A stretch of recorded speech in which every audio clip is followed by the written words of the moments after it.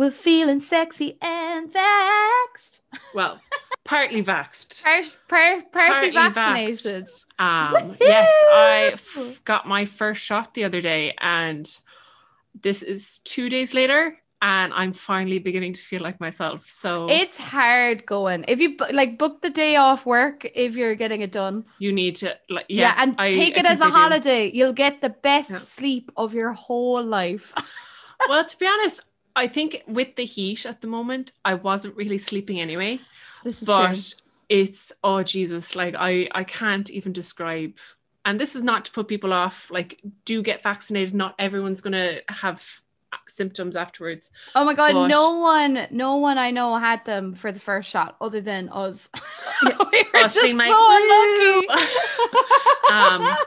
But it I was, think we went in with like really high hopes because we were so excited to get vaccinated that like I think we went in expecting to like oh, I was like full on so bubbly with the nurse. I was like, oh my God, like I'm feeling fine. see, I was bubbly in my own way in that I didn't pass out, but like Yeah. But no, it was grand. It was absolutely fine getting it. Like as well, I saw a lot of people being like, yeah, they really punch it into your arm. I felt like nothing. I felt a little prick. I'm one of the people that got punched, Becca. Oh Like, no. oh God, mine hurt. But like I got mine done specifically by my doctor, Yeah. because of my anxiety. And I like asked like back in January, I was like, when the day comes, please, I will wait till next year if Caroline can vaccinate me. And like, no, it hurt. And she was trying to convince me to go to a nurse. And like, I kind of didn't realize it's maybe because they have been vaccinated this whole time. And no, I died. Nurses are a lot more trained and used to giving exactly. injections. And I didn't listen. And I am booked in for a doctor again for round 2. It'll So be fine. She'll have a lot more practice by then. It'll be grand. But yeah, just side effects weren't fun. And look, it's better getting it done, and it's a lot safer for Oh my everybody. God, watching like everyone getting long COVID and the COVID cases are really high again. Like it is so scary. It is. Oh my God. I was like punching the sky when I got vaccinated Yeah. with my unvaccinated arm.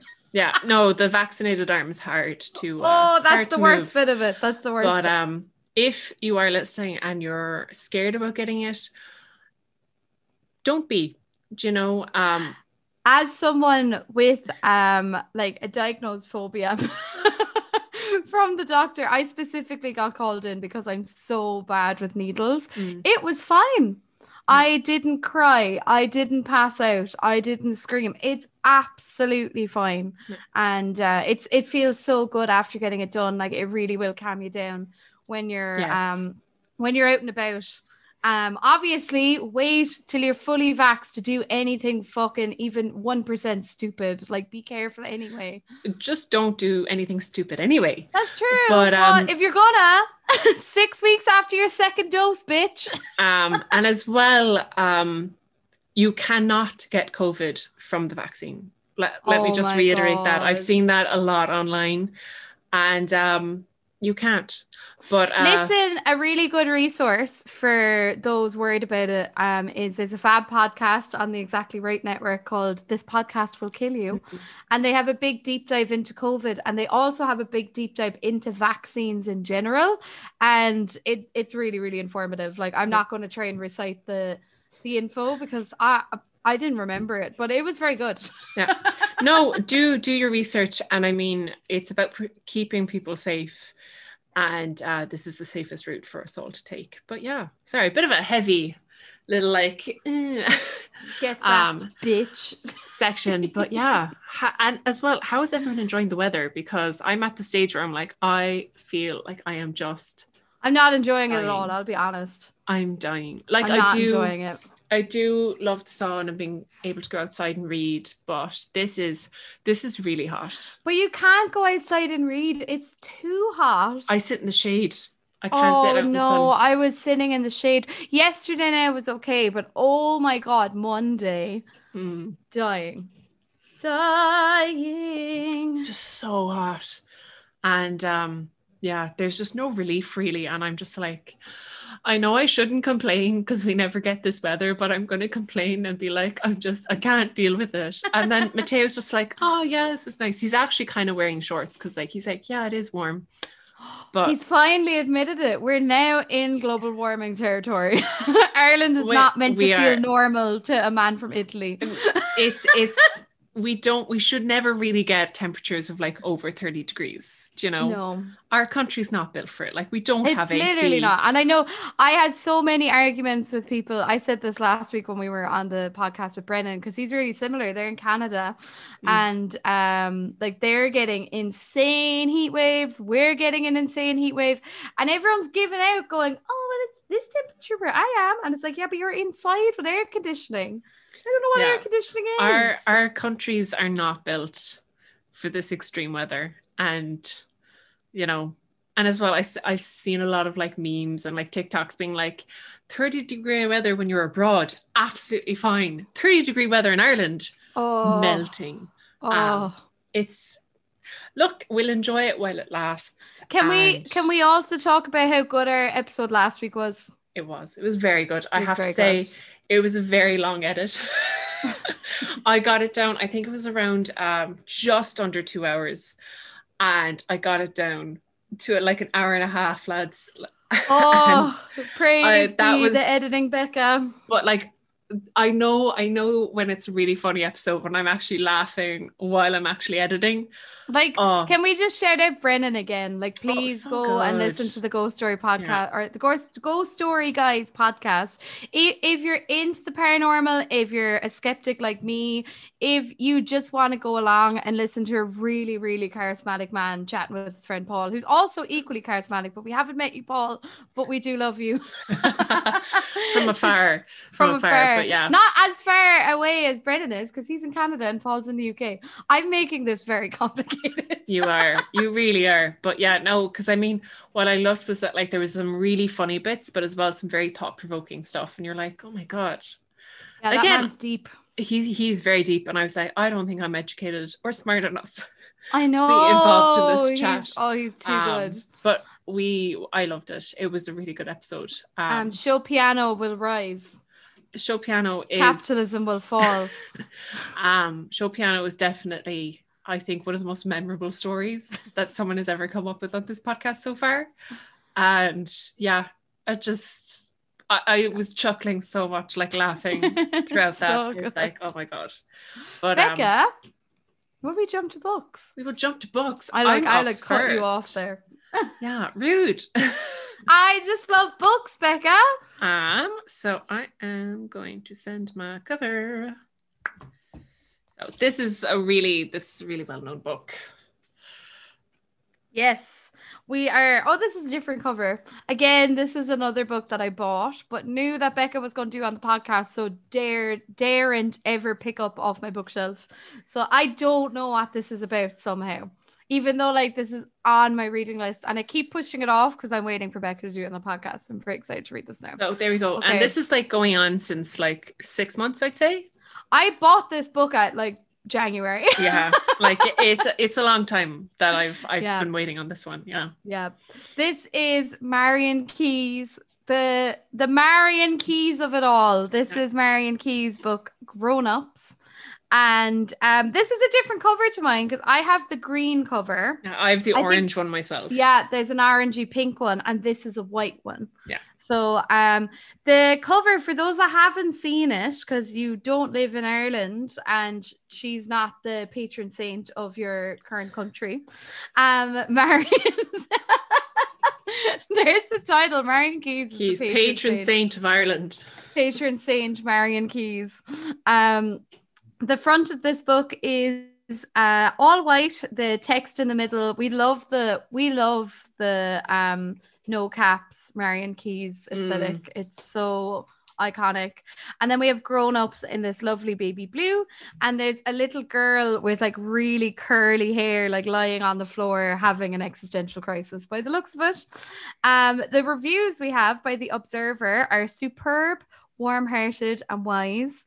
Nina Stipp has said funny, profound and heartbreaking, and Caitlin Moran has said a pure joy, such a treat. It's really weird not seeing Marian Keyes I know, on, yeah. like, the reviews. I was like, why isn't she reviewing this book? I'm sure I wish she'd she tell would. me it's great. She'd be like, this is gas crack. Everyone should read. It's like Caroline O'Donoghue on all of her Goodreads is like, this is such a banger. Yeah. I love this. Okay. Grown Ups by Marian Keyes. I think this book, now I know I'm going to be wrong. I think this book is a little girl and she's about 5 or 6 and she's kind of making sense of the world. Okay. But it's very hard to make sense of the world when you're in a family that are absolutely batshit crazy.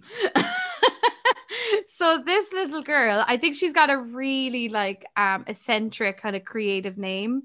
Like her name could be, now I put myself on the spot for an eccentric creative name. Her name could be like Ace or something like cool, you know. So this little girl, there's a woman in Housewives, and what's her daughter's name? Oh, Teddy Mellencamp, what's your daughter's name? It all comes back to Housewives, always. I can't remember. I think it's like Slash or something. It's like named after a guitarist or someone. Do you have it? Yeah, she has Dove. She has Slate. She's got Cruz. Yeah. See, she's got like eccentric. I was going to say cool, but she's got eccentric kid names. Yeah. So I think actually I really like the name Dove. This little girl on the front cover. I do like the name Dove. That's a great name. It's very cute. And I think the front cover girl in this book is our protagonist. She is little 5.5-year-old Dove, and she's trying to make sense of the world, and her family are just, she doesn't realize that it's taking her a while to come to grips with family values because her family are absolutely mad in a really lovely way, as they should be in a Marian Keyes novel. We gotta love the bonkers families. Yeah. Oh, they're our favorites. Really. Yeah, they are our favorite.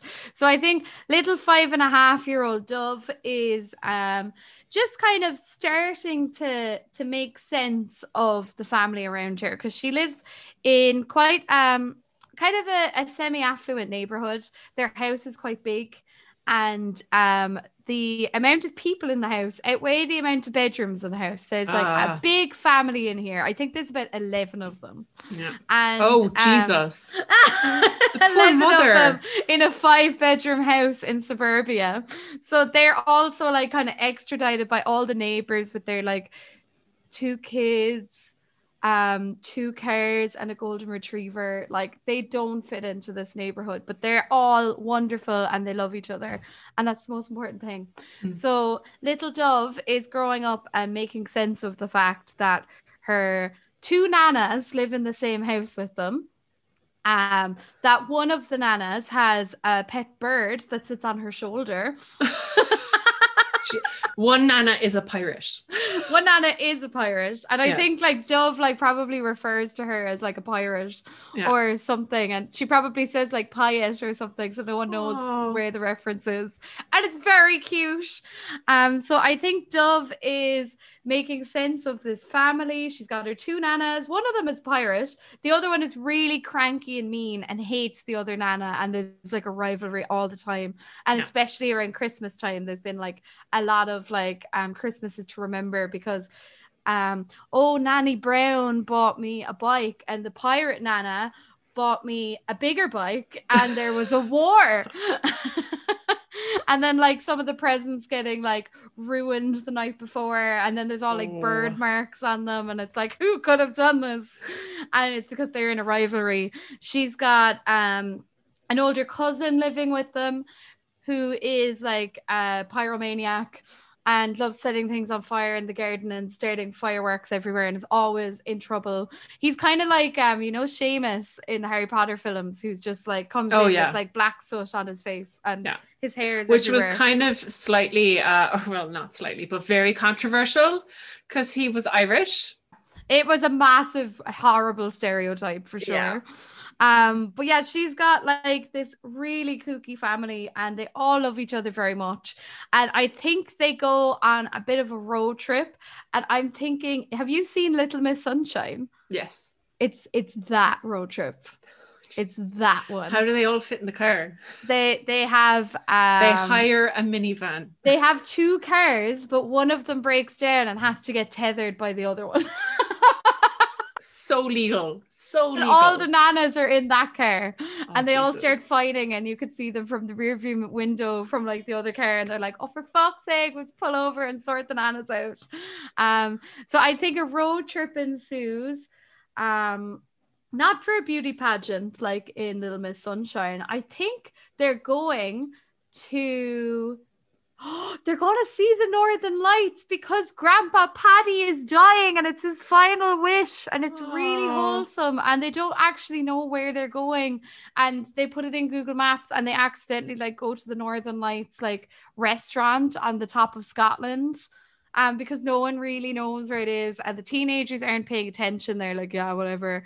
And little Dove doesn't understand what the Northern Lights even are, and she's just waiting to see the colors in the sky. And I think they arrive at like literally the end of Scotland at this tiny pub, and they're like, what do you mean? Like, there's no ferry to wherever we need to see the Northern Lights. Norway? No, where is it? It is. It's Norway. It's like Scandinavia, isn't it? Yeah. So, wait, now we're gonna fact check this. Proving that we are not smart. Yeah, proving. An aurora, sometimes read as polar lights. In high latitude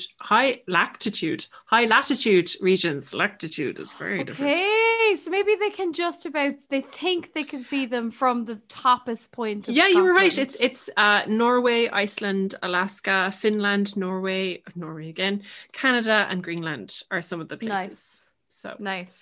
So yeah, they wanted to see the Northern Lights, and they thought they put it in Google Maps, and they got like some like really mad pub at the very tippy top of Scotland, and it's kind of like this devastating thing when they get there, but they've all had like an amazing time on this road trip, and like there's been fallouts, the nannies are getting along, and that's all the granddad ever wanted, was for everyone to like get along and for his family to be like united, because it's never felt like they were united in this house.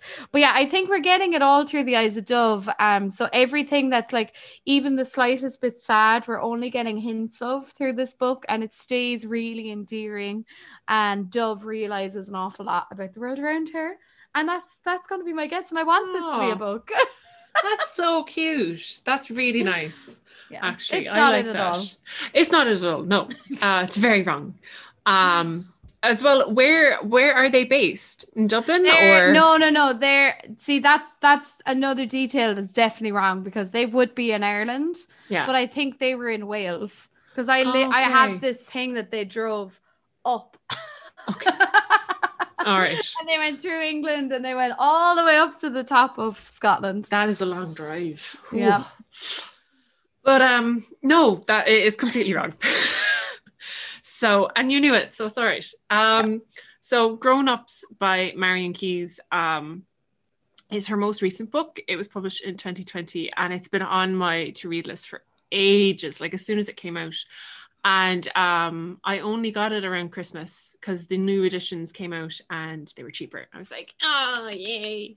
Woo-hoo. And if you know Marian Keyes, she writes long books, and I saw her being interviewed for the Curt Festival, and she was asked about like, have you ever thought about like chopping the books down? And she's like, I always say I'm going to start off writing something, I'm going to write a short book. And she said, I just get carried away. And I'm like, I appreciate you getting carried away. I would not want it any other way, because I love her books. Oh, good. I love her books, and like there's just, you can't really take something out of it, because like it's just so good. It's all meant to be so there. Good.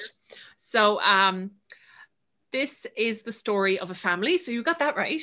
Yes. You got that right. I wonder how I got that detail right.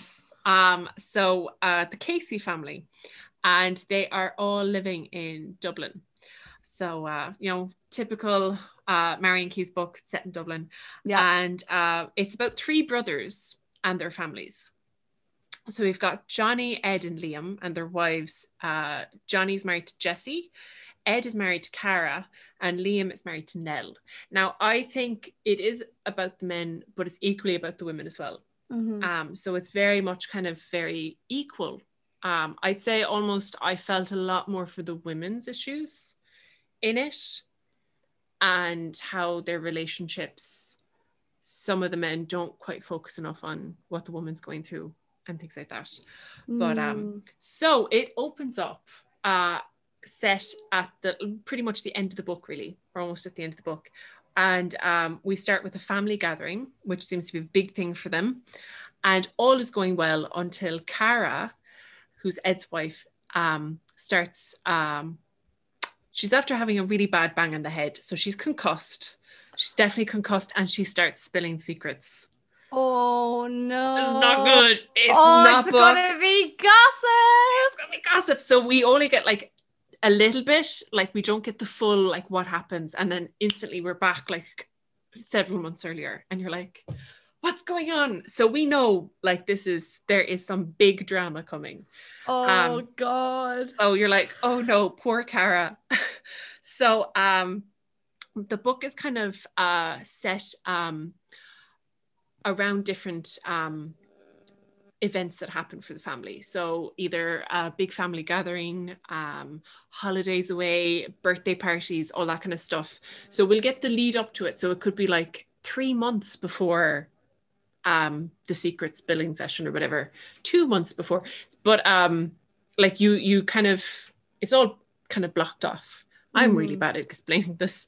So like some of them are absolutely hilarious, and I'll get into one that I was like, I want this to happen to me. So we also get to read through several of the characters' viewpoints. So we get Johnny, we get Ed, we get Cara, Jessie, Nell.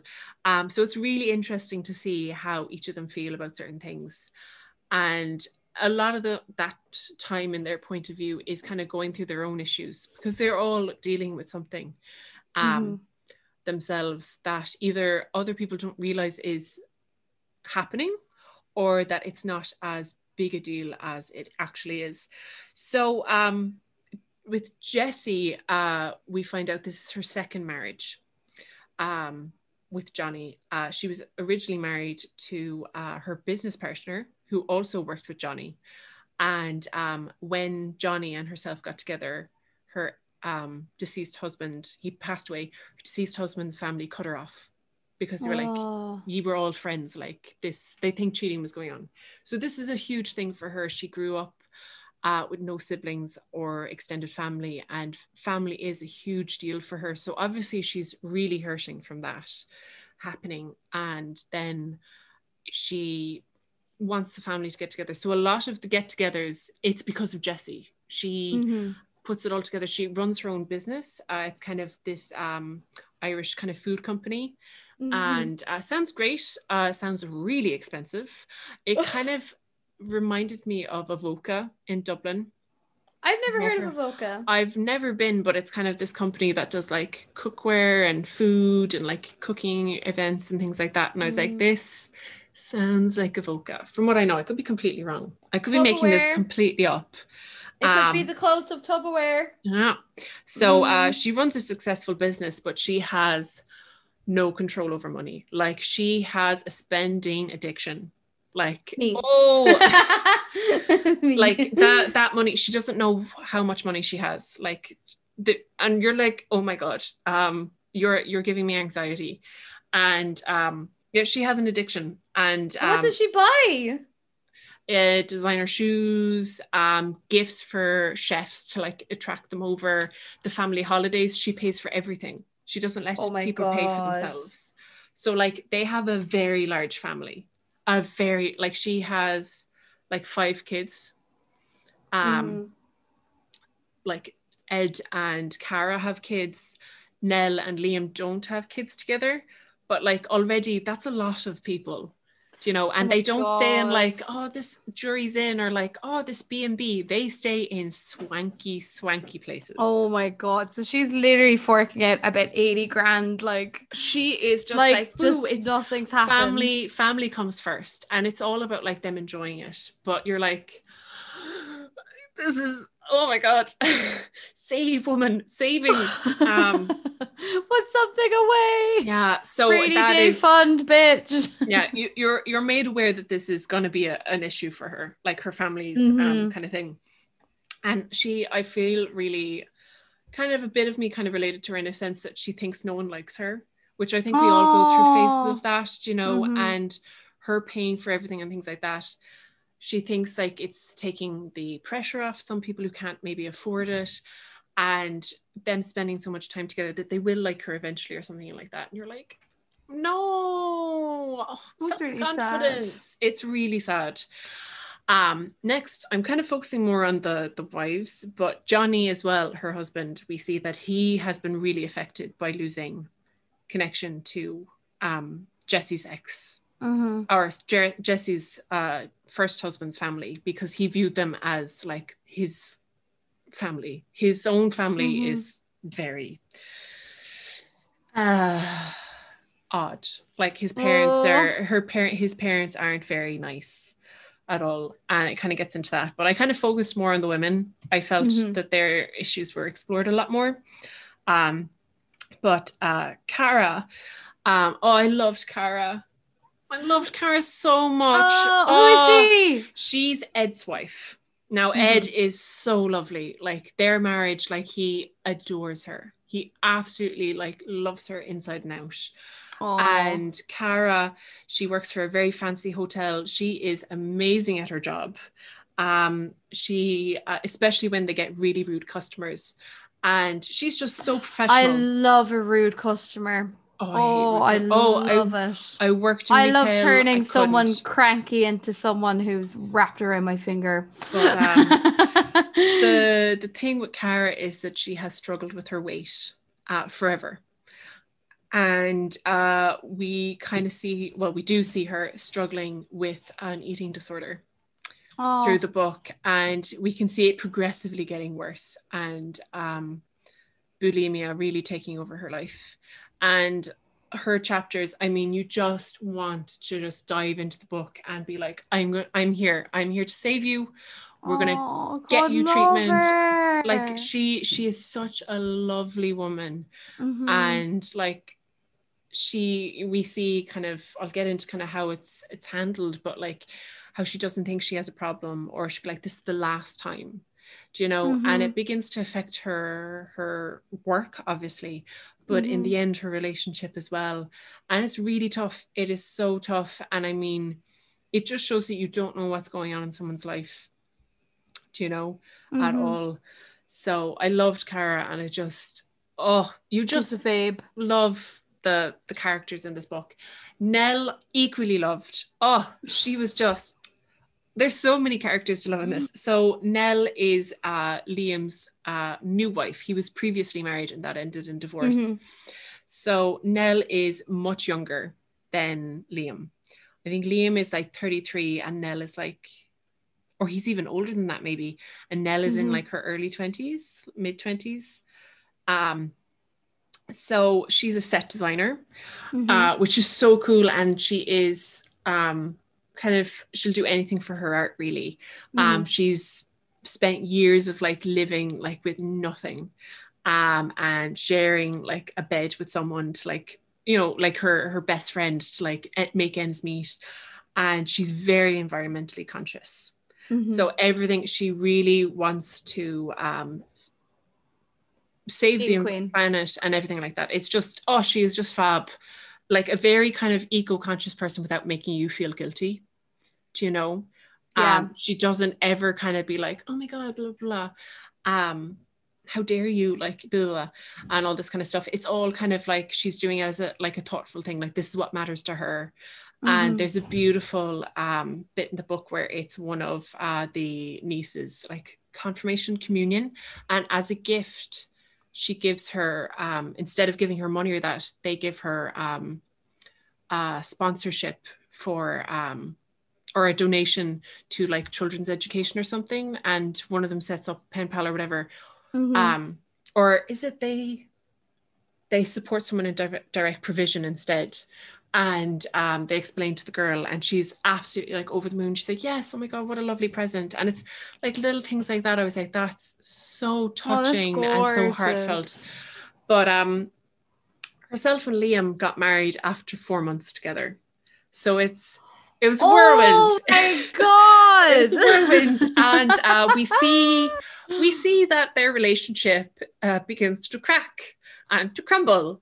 And yeah, so the brothers, because I've kind of gone quite deep into the women, the brothers, Johnny, as I've mentioned before, he's a lot deeper. You kind of, when I first met him, I was like, I don't think I'm gonna like you. He comes across as one of those high earning businessmen that are like, oh, I sweep in, do my work, like doesn't take things seriously, can make comments, but he really loves Jessie, and he's very concerned about their finances. We see how affected he is by being cut off from her first husband's family and things like that. Ed, oh, he's such a cutie. There's not much going on. All of these characters are fab. They are. There's not much going on with Ed, but I think he doesn't know about the bulimia for a very long time, and that affects him later on in the book. But he's just like, himself and Cara are just goals. They're so lovely. And Liam, all I wrote in my notes was dick. I hated Liam. Dick. I hated Liam with a passion. And it got worse as the book went on. I'm actually not even going to talk about him that much. I hated him. Oh my God, like he doesn't even deserve our time. He doesn't deserve anything. Like he does not deserve Nell at all. Prick. So it's a complicated one to explain, and apologies if anyone's like, what is going on with all these characters?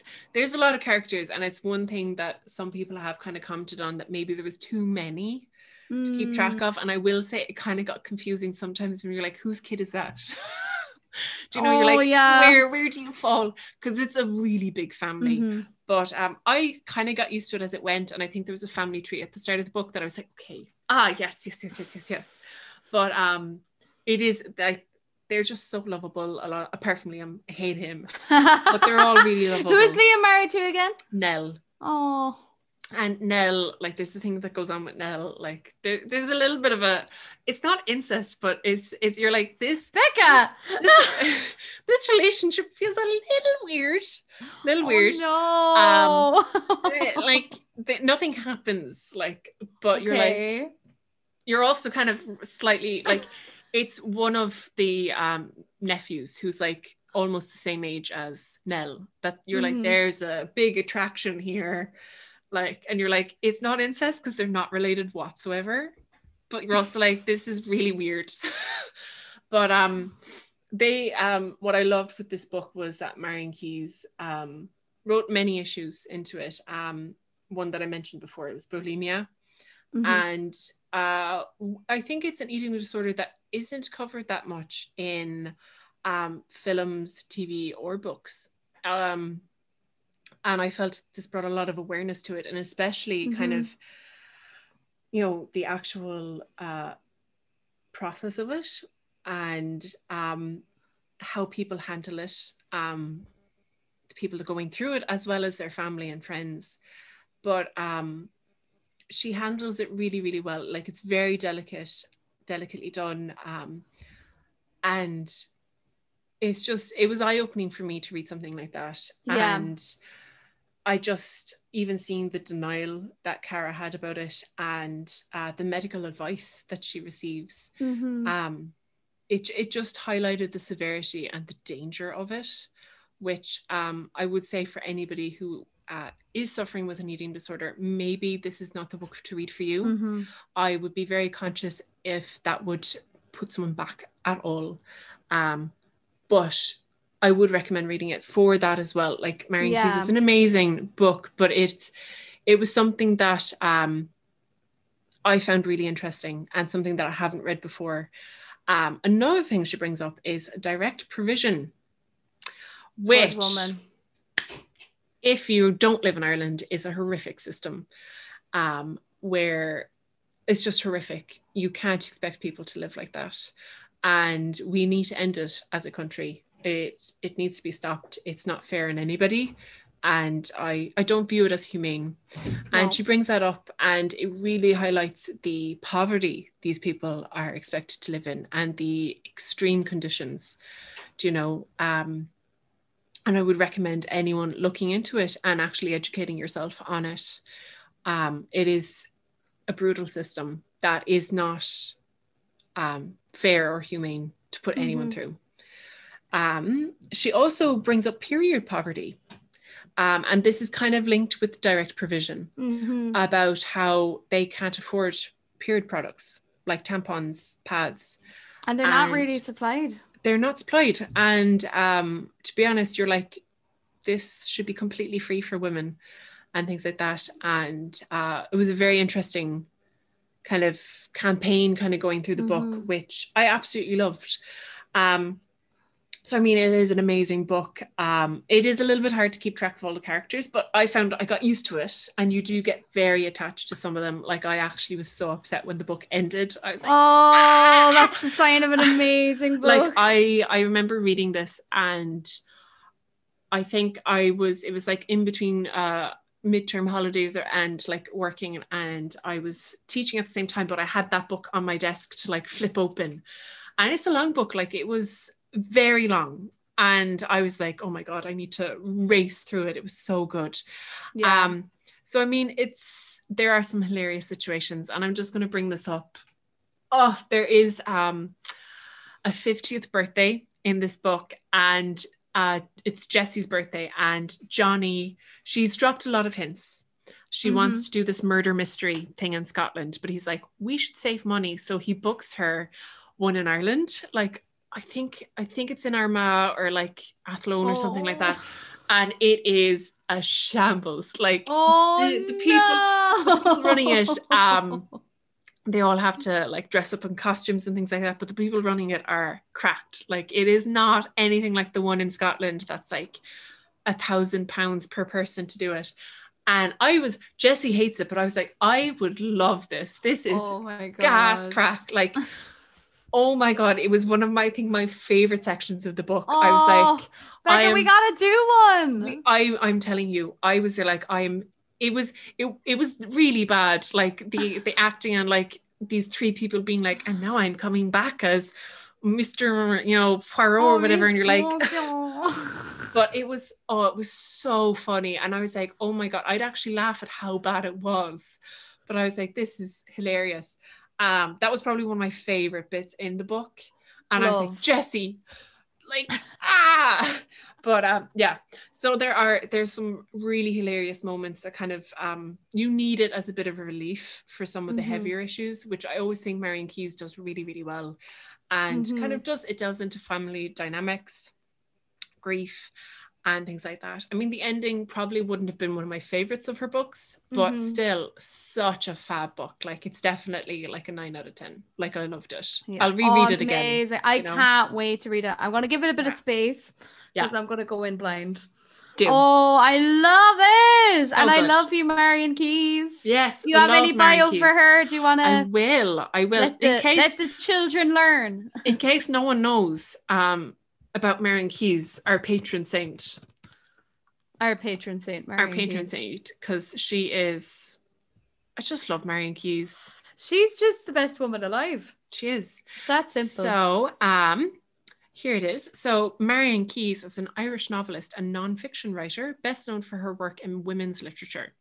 She is an Irish Book Awards winner and has over 22 million of her novels sold worldwide. And her books have been translated into 32 languages. Go on. She became known worldwide for Watermelon, Lucy Sullivan is Getting Married, and This Charming Man, with themes including domestic violence and alcoholism. She's just fab. And I love... and I love that she highlights issues really well. She does. No, it's a fab book. And I know she is currently writing her next book. And I just can't wait. Yeah, can't wait. So, and in 2021, she was named the patron saint of Ireland. By us. I'm going to keep hammering that down because that needs to be spread like gospel. Okay, well, I've got I've got a book by another incredible female author that we've talked about before on the podcast, Becca. Yes. And I'm looking forward to this one. I haven't read it. And I know, and you mentioned it. I mentioned it. So this is the Flatshare by Beth O'Leary, and a few weeks ago, or quite a few episodes ago, I covered her book, The Switch, which I loved, and I really want to pick this up. This is Flatshare is her very first one. And she currently has her latest one out, On the Road, which again, I have to Road Trip, sorry. I was close. So let's get into this one. Yes. So the okay, Flatshare, what are you thinking? Well, I'll describe the cover first. Oh my God. So this is a really cute cover. So this is literally someone's room. We see a bed with a book open on it, which I appreciate.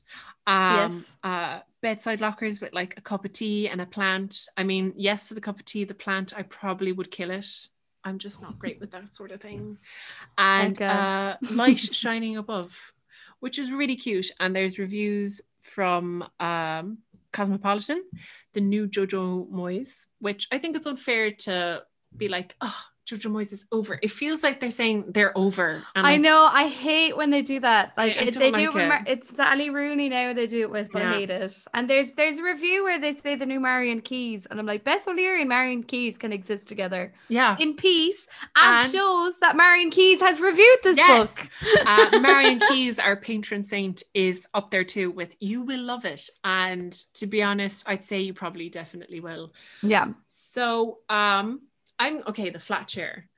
So I'm going to say that we are going to meet our protagonist, who is a very burnt out millennial.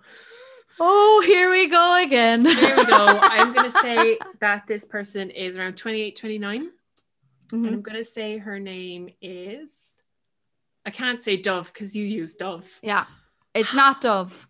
I'm going to say her name is Ren, because I know you love that name. I love that name so much. Her name is like Ren Wright. So it's like Ren Wright. And she is, I was trying to think of what Ren Wright reminds me of, and it's Ruh-Roh. Scooby-Doo. But I'm going to say that she's living in London, and she has a very high stress job. I'm going to say that she is a producer or some kind of senior executive in a television company. And she has worked bloody hard to get there. Mm-hmm. But I'm going to say it's like a chat show kind of thing. Like, I'm not going to say loose women, but like very much kind of, chill vibes. They have to have a lot of guests on, things like that. And one of the guys or one of the hosts is a nightmare, and she's always the one who has to resolve it. And it's just absolutely insane. Like the demands that this person has, like they're like, I want you in, like their call time is like 10 o'clock or whatever in the morning. And they're like, I want you in for like 4 a.m. getting my my rider ready. Like I want fresh fruit, salad. I want a selection of breakfasts, continental breakfasts. I want cereal, granolas, but like it's all very specific brands that she has to get ready. And he doesn't, this person, I'm saying it's a he, I'm going to say it's a he. This person is like, or no, actually, I'm going to change it. It's a woman. Okay. It's all very specific. And the one time like that she delegated, Ren delegated this to somebody else, they messed it up and that person got fired. And I'm going to say this person, even though it's not her job to be doing this, as an executive producer, your one is like, well, like I've known her since like she started here as a temp. Like she looks down on her the whole time. And this woman, I'm going to say she has this huge Instagram following, huge kind of, she's known for being like for women's rights and like all this like treat your fellow person. Tearing another woman down. She is the biggest hypocrite ever. Infuriating. So I think there's a day that it's like her sister's wedding and she's booked the day off. or like the week off. And this is like her first time ever booking holidays in like 4 years since she started working there. And your one calls her and tells her if she goes to this wedding, she's fired. Like, she's gone. Don't bother getting a job.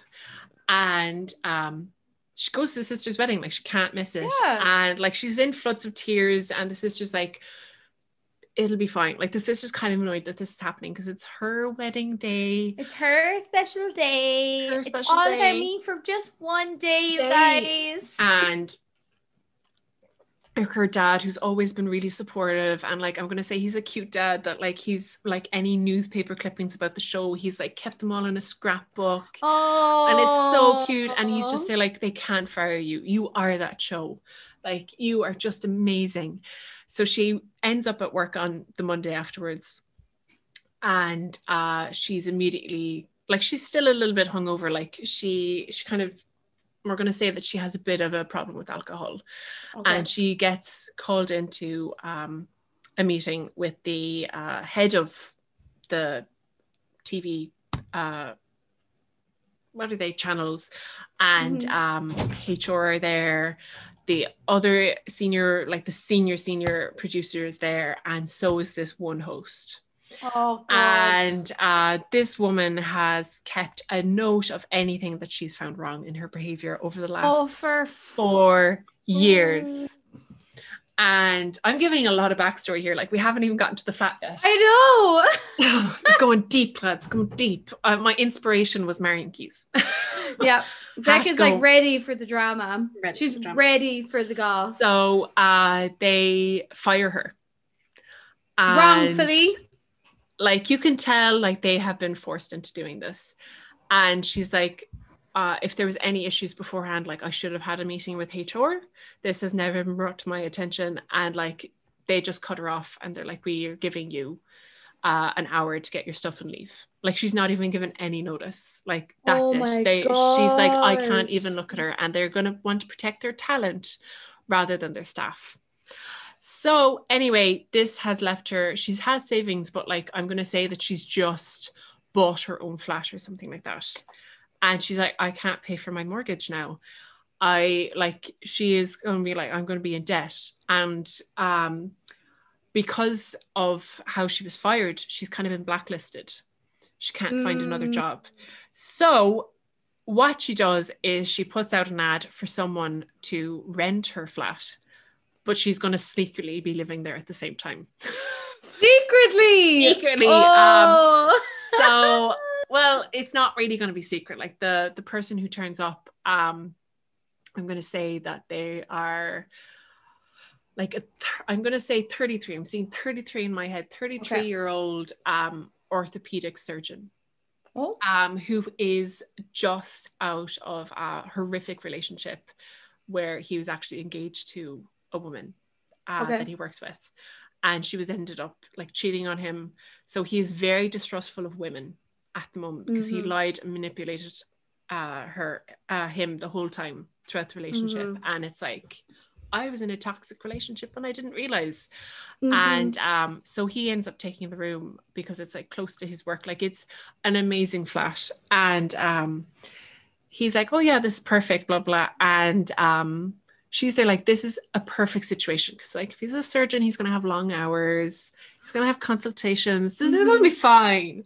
And he can afford the rent, which she's made quite expensive because she doesn't have a job.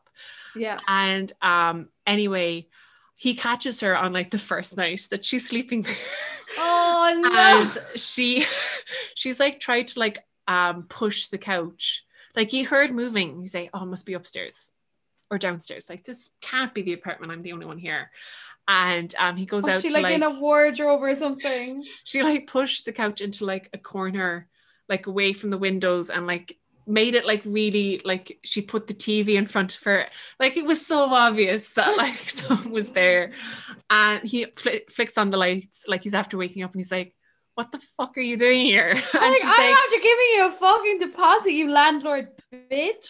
And anyway, she immediately starts crying, like, and she tells him what's after happening, and he's like, you could have told me and I would have been okay with it. Like, It's Now, just this is weird. like, this is really weird now. And he's like, look, I can't really afford, because like he can't get his deposits back for his wedding, like the woman's keeping the engagement ring, so like money's tight for him as well right now. And he's like, I can't really afford to move anywhere else right now. And she's like, well, I can't afford to move anywhere else either. So they come to an agreement that I'm going to say that they put like this sheet of paper up, and they write down like requirements. So neither of them can be in the house really at the same time, or in the apartment. So it's all kind of like, it's a ridiculous sheet. Like they split the fridge and things like that. And they don't get on. Like there's times obviously where it's nighttime, they both have to be there. And I'm going to say like, it's awkward. Like it's really awkward. And they just bicker the whole time. And he's like, did you drink my orange juice? And she's like, no. And like, there's with like empty orange juice around your lips. No, there's like an orange, like a cup that clearly had orange juice in it, like in the sink. And he's like, could you even bother washing up the evidence? And she's like, oh my God, he's such an ass. Like, I don't have money to buy orange juice right now. And like they just bicker the whole time. Like she's there like, oh my God, he shaves his beard and he doesn't clean up the sink after himself. Oh, I hate when Emma does that. Yeah, so like they are just not getting on. And eventually there's a day that the ex-fiance turns up at the apartment, and she's like, who is this bitch? Like he's not home, but she was like, who are you? He's moved on already. And like she starts a huge argument. No. Like I'm gonna say, like she comes in and she sits down and she's like, I'm not leaving. So she calls him, and he's at work. Oh my God. He's like, I'm in the middle of like consultations, like what's going on? And she's like, your ex-fiance is here and she's refusing to leave, and I'm going to call the police. So he ends up having to come home early, and he's like, this is a really big day for me at work. Like, what the hell are you doing? And she's done it on purpose. Yeah. And she begins to see like how badly he's been treated by this woman, and they like have a really deep like chat about it and things like that. So we kind of see like the beginnings of a spark of like romance. And then I'm going to say something happens at home that she has to go home for a really long time, and he sends her like really supportive messages being like, thinking of your dad or whatever. It's her dad. I'm going to say he's been in a really serious car accident. No. Yes, he's been in a really serious car accident, and she has to go home for that.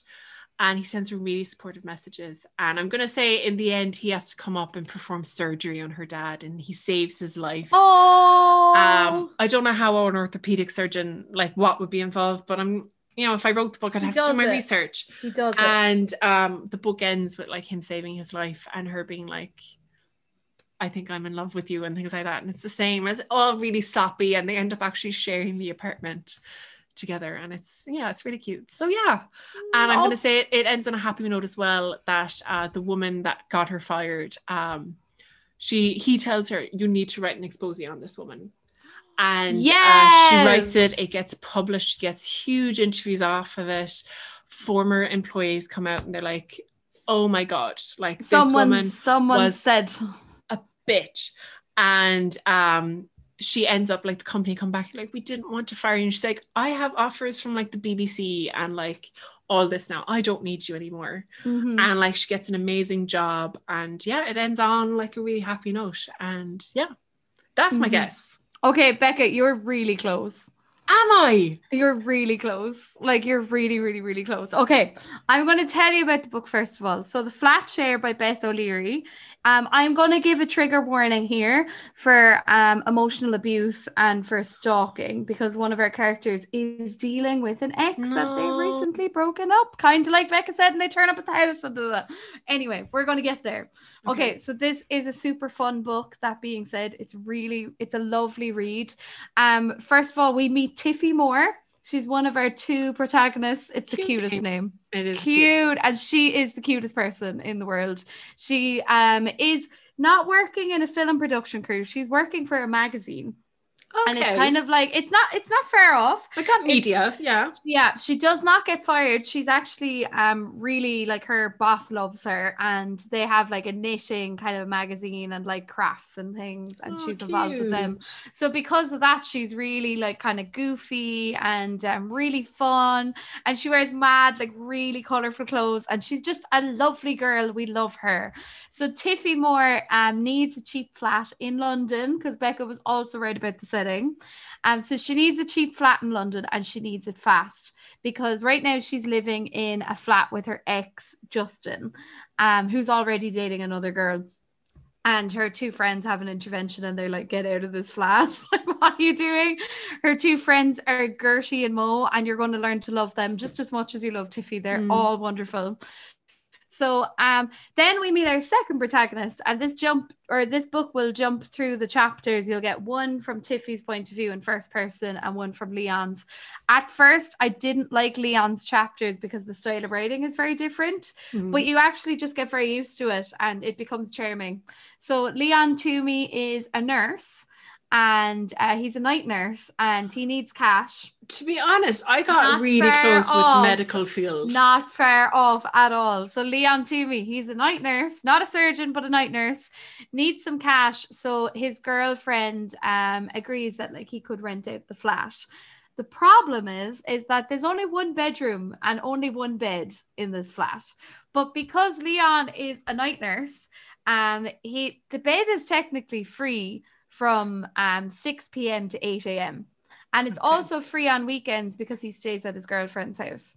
So that's like, that's the catch in all this, because she finds this really cheap apartment. It's really nice. She's gone to a few horrible ones already, and Tiffy finds this one, and she's like, weird, but I actually think this is going to work, because I'm going to be at work from 8 till 6 anyway. I think 8 to 5 for her, but yeah, she's going to be gone anyway. This is perfect, and she gets it at weekends.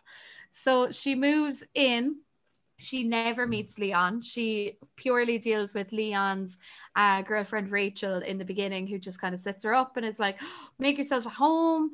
This wardrobe space, the fridge space, like, you do what you need to do. And Tiffy's got a lot of stuff. She's got like a bean bag. She's got like really weird, kind of quirky furniture and tons of clothes, and she moves everything in and kind of just swallows the apartment really, really fast.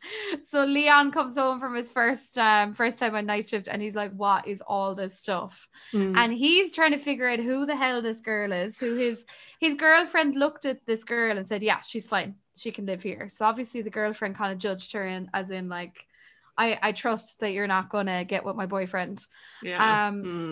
So he's kind of, he's never seen her, and they don't meet. But what happens is they start writing little post-it notes to each other.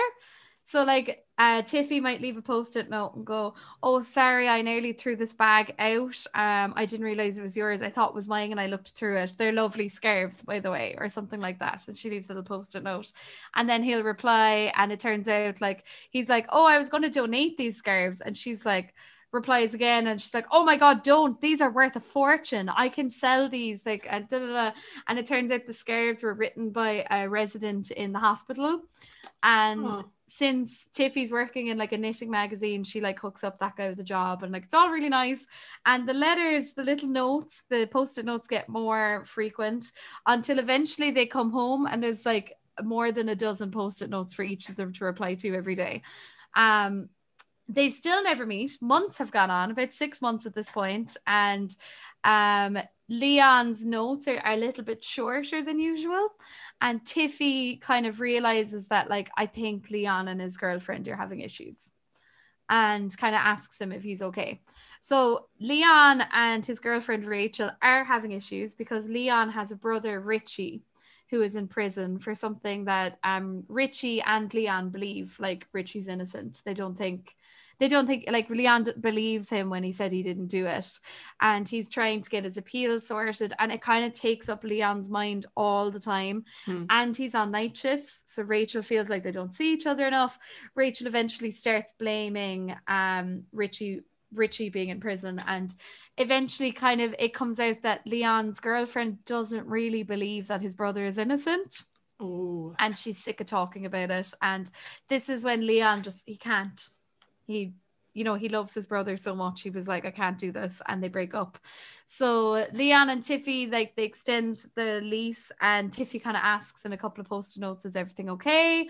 And she finds out anyway that they've broken up. And like, they're living in the same apartment, never seeing each other. So they are starting to try and wonder what the other person looks like. And they're really like curious. And then eventually we get a proposal, that movie with Ryan Reynolds and Sandra Bullock. We get a proposal moment where they run into each other arse naked.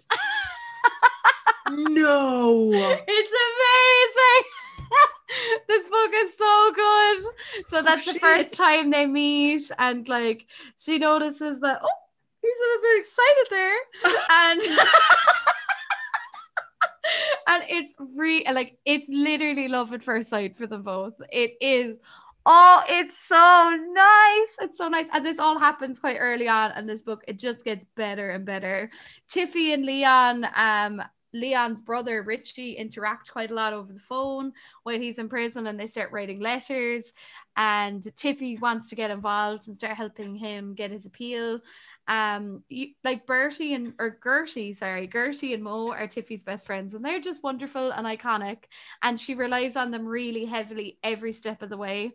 And if anything happens, she will ring them, and they're living together, so she'll ring one of them and the other one's there. And we watch Tiffy come to grips with her last relationship, and she realizes how abusive it actually was, because she kind of never knew before that she was in an abusive relationship. Her best friend Gertie wanted to kind of outright tell her and was like, oh my god, this man's bad, get away from him. But Mo is very gentle and compassionate, and he kind of wants Tiffy, and he waits for Tiffy to come to the realization herself. And he's always there as she starts realizing all these things that were happening. And unfortunately, Justin, her ex, starts coming back into the picture. Kind of like when you said that they turn up and they refuse to leave, like, stuff happens. So this book is romance, it's fluff, it's happiness, it's everything. It is everything you could want in a book. There's a really lovely like adventure happening where Leon working as a night nurse. There's like a patient he has who's dying, and he used to be in the war, and he starts saying that like his one regret in life is he never told this man that he was in the army with that he loved him. And like Leon makes it his mission to track down this man. And then Tiffy obviously is like, I'm so here for this. I'm involved. And like, it's so charming. This is the loveliest book. And the ending is the nicest ending to any book I have read in the last, like, I don't know how many years. It's my favorite ending to a novel. It's amazing. So if you want something light and romantic and lovely and like there's gorgeous friendship, like this is the book. Emma, she would have featured on one of our episodes before. She's a long-time fan, and we're a long-time fan of her. Me and Emma have been gushing about this book for a long time. It is fantastic. It's so good. So there's people on Goodreads, by the way, that have given this less than 4 stars. And this is a call out to everyone on Goodreads. Fight me. You're so wrong. Oh my God. You're so wrong. This is a 4 star. It's a 5 star. It's such a brilliant book. I'm disgusted at the amount of reviews that put it like at a 3 star, 2 star. No, wrong. Call out. Come and fight us on the Grim Reader podcast on Instagram. Follow us and fight me. I just love how we're usually like, yeah, if you have different opinions, like, we'd love to hear. Whereas Nikki's like, you're wrong. You're wrong. This is such a good book. You're wrong. So the Flatshare by Beth O'Leary, please add it to your to read list. It is wonderful. No, it's on my to read list. So yeah. So Beth O'Leary, for those that don't know, she's a Sunday Times bestselling author whose books have been translated into more than 30 languages. This is her debut novel, The Flatshare, and she wrote this on her train journey to and from her job as a children's publisher. So, you know, Becca's told that little story before, but the fact she wrote this on the train is so endearing. And she lives in the New Hampshire countryside and she writes full time. There's a lovely extract on her website where someone asks her like where she got the idea for the Flatshare, and this is the answer from her. And this is such a good question and such a tricky one to answer. For the Flatshare, the root idea came from my own living situation. I had just moved in with my boyfriend, who was a junior doctor, who was working lots of night shifts. Like Tiffy and Leon in the Flatshare, we shared a space, but would go days without seeing each other. Someone was always at home, but we were never there at the same time. The spark that started the novel came when I wondered what would happen if two strangers lived this way. Cool. It's a very good idea. It is. It's a really good idea. And it's so well executed. I love everyone in this book, except I hate Justin. Justin is it Ed from Liam from the Marian Keyes. Justin and Liam are exiled. Vanished. We don't talk about them. No, we don't. It's their time. But yeah, you are going to love this book, Becca, and everyone who reads this is going to love this book. Yeah, no, I do. I enjoy Beth O'Leary. Like, they're really lovely books. They're like, and she says on her website, she writes books that you need when you need a hug. Yes. And this is what this book is. She's so right. There's a lovely quote when describing this book, and it's weird how easily you can get to know someone from the traces they leave behind.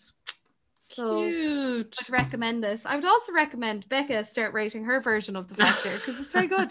And I will eventually get my idea of the Northern Lights field trip of Dove and her two angry nanas. Yeah. I'll eventually write that, but I gotta flesh it out first. But cute. What was your book, by the way, out of 10? I said 9. 9. I think mine's the same. Mine's also a 9. We got 2 9s here. Woo.